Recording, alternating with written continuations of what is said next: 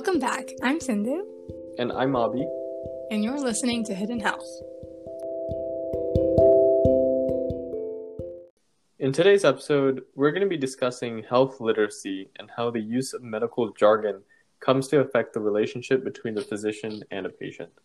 So Sindhu, what exactly is health literacy and medical jargon? Yeah, so medical jargon actually constitutes a lot of Latin terminologies and abbreviations and is commonly found and used throughout medical care. However, due to its complex nature, it tends to create barriers, both physically and indirectly, between a physician and their patient. So oftentimes when physicians are conversing with their patients and using complex medical terms and using language that might not be common knowledge, the patients find this gap where they're not able to understand the physician. And it kind of creates this situation where good medical care is not able to be achieved because the patients are not able to comprehend and completely process what the physicians are telling them about their health. And looking more closely at health literacy, we can kind of define, and in the United States at least, adequate functional health literacy can be kind of defined as being able to use and apply literacy skills to items and materials that relate to your health, such as prescriptions, medicine labels, appointment cards, and directions for home health care. Got it. Right, so I was researching this and I found that there's actually 3 different classifications for literacy. So first we have basic/functional literacy, which essentially means the person just has a sufficient basic skills in reading and writing to be able to be functioning effectively in everyday situations. So it's broadly compatible with the narrow definition of health literacy referred to, as you said. Second, we have communicative/interactive literacy, and this is sort of one step ahead.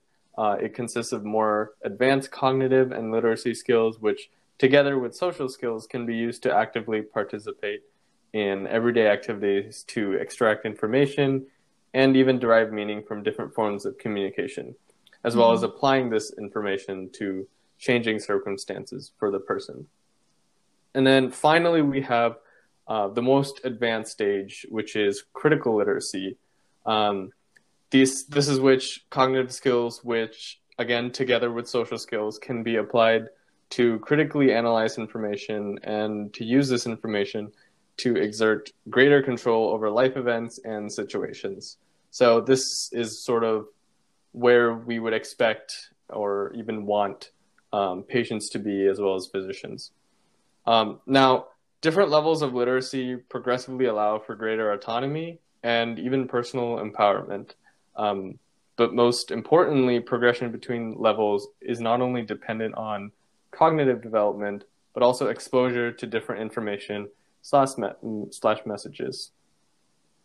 Absolutely. And I think kind of going off of that, we can look at why health literacy is so important in general, because it directly, as you said, relates to an individual's autonomy over their personal health, which is something that they should have complete control over as they, navigate a healthcare system, engage in care for themselves, manage their disease experience resilience as they're experiencing disease, discussing their history with their healthcare providers, understanding what probability and risk to certain conditions might be for themselves. And so there is that fundamental right to knowing about your health and to health information in general that allows an individual to make informed decisions and ensure that health is delivered in a way to them that is understandable and contributes positively to their health, longevity, and quality of life.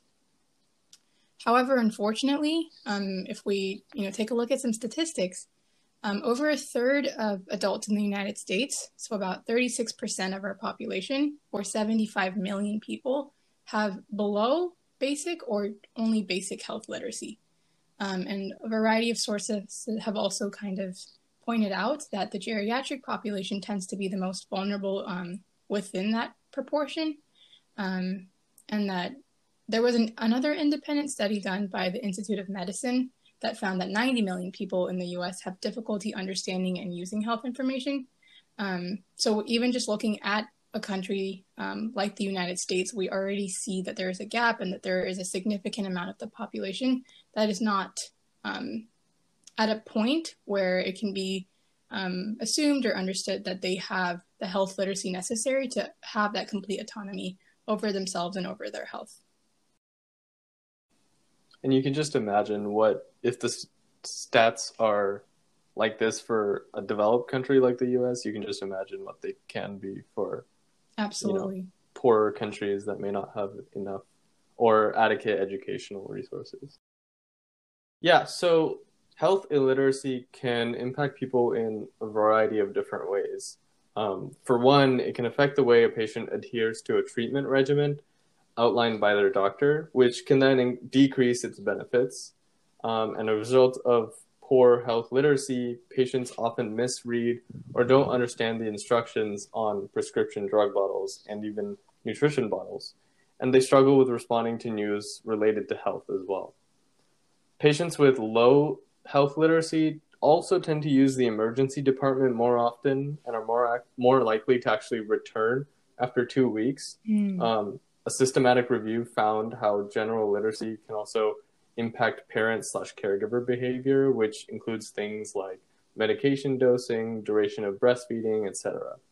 The review also showed that low health literacy of parents can impact their children's health outcomes and even their academic performance. So already you can see it's like an endless cycle, Yeah, exactly. Poor academic performance lead to poor education, and it just goes on and on. Parents also don't know how to locate and access affordable health care for themselves and their children, which makes things even worse because a low health literacy has been linked to higher rates of hospitalization and a higher use of emergency services rather than preventive services. So as you may expect, both of these outcomes are associated with higher healthcare costs in the end. So in terms of who is disproportionately affected by health illiteracy, this often is seen in racial and ethnic minority groups, especially those who don't speak English as a first language. Data from the National Assessment of Adult Literacy show that of these groups, Hispanic adults have the lowest average health literacy scores. So people with low health literacy scores are reportedly twice as likely to have a poor health status. And these differences in scores can be accounted for a variety of factors, including socioeconomic status, living circumstances, age, disability, cultural beliefs, you name it. Wow. And I think that just kind of goes to show how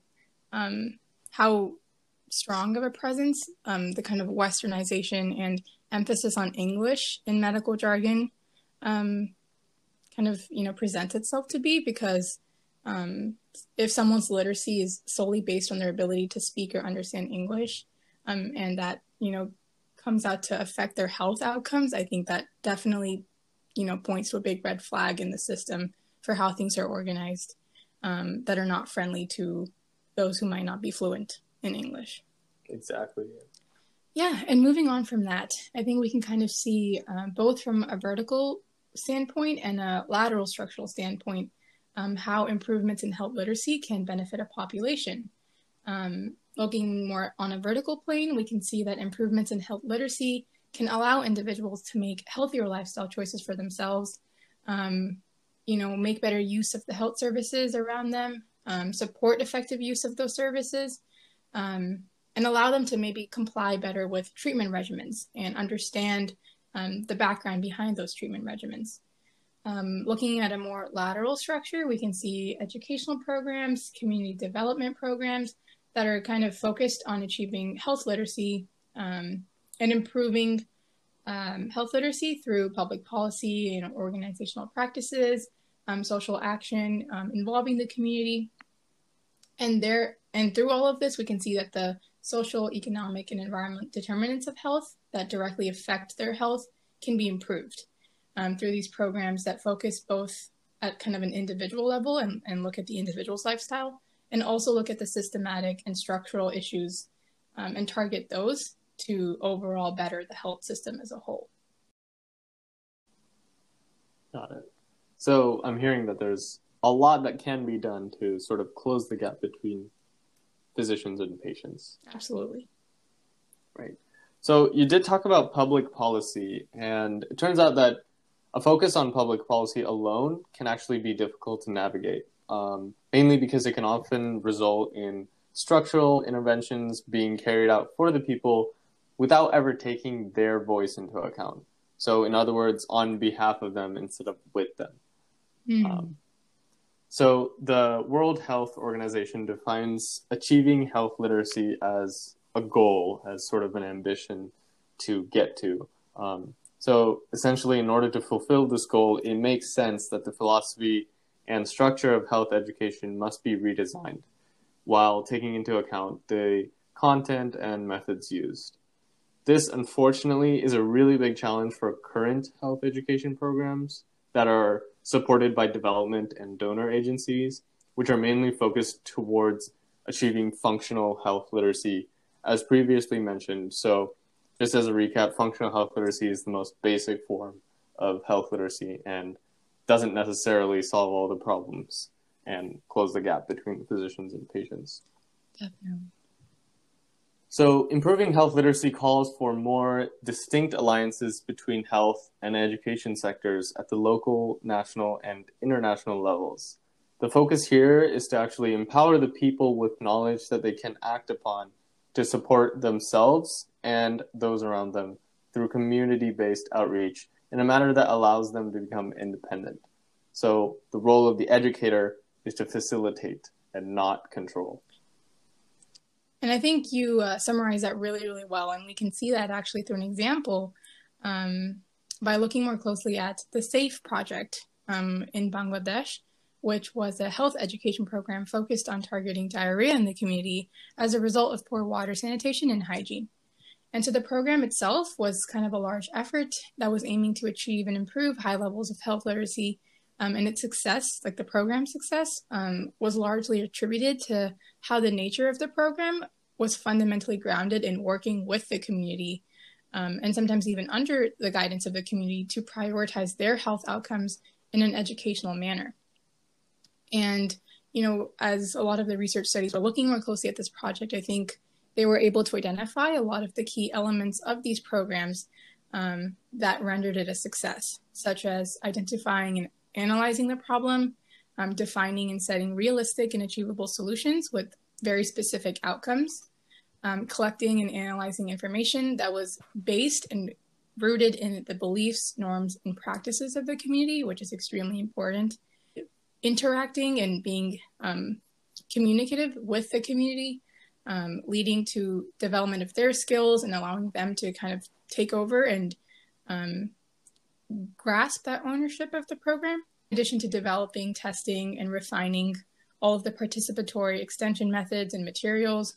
And all of this kind of came together to create a behavior-based monitoring system to kind of track the progress, revise the strategies, and as a whole, and in essence, put the community first and kind of learn to view the community as more of like a partner in the project, and when it called for it, a leader in their project and not, you know, the receiving end, as can often be in many of the global health projects that we see. So I think the big takeaway here from everything that we've been talking about is kind of looking at how health work at a local level, at a public health level, and even at a global level is in need. And we're definitely seeing a lot of efforts at doing this, but kind of putting an end to the unidirectional transfer of knowledge. For example, at the global level, we can often see this going from the global north to the global south. And there are just so many nuances and issues that kind of create an imbalance in power structures and perpetuate the disparities that we're seeing today. So I think it's calling for a transition towards working together with, for, and under the community as a means of bringing about change that reflect the community's best interests, prioritize those interests, and leave no room for biased perspectives and ideals. And so, like you said, Abby, there is this, you know, strong call for empowering the community through education, improving health literacy through interaction, engagement, and a collective sense of effort to pave the road for long-term change. and really help diminish and break down so many of the barriers and disparities that we see that are riddling our systems today. And it's going to take a lot of effort, and we're definitely seeing a lot of physicians, community health workers, researchers, so many individuals that are coming together to make this a reality. I think it's definitely going to go a long way, and hopefully we get to see it achieve this kind of sense of collective effort and collective success someday. Right. Slow and steady wins the race. Always. All right. Thank you for listening to this episode of Hidden Health, and we'll see you next time.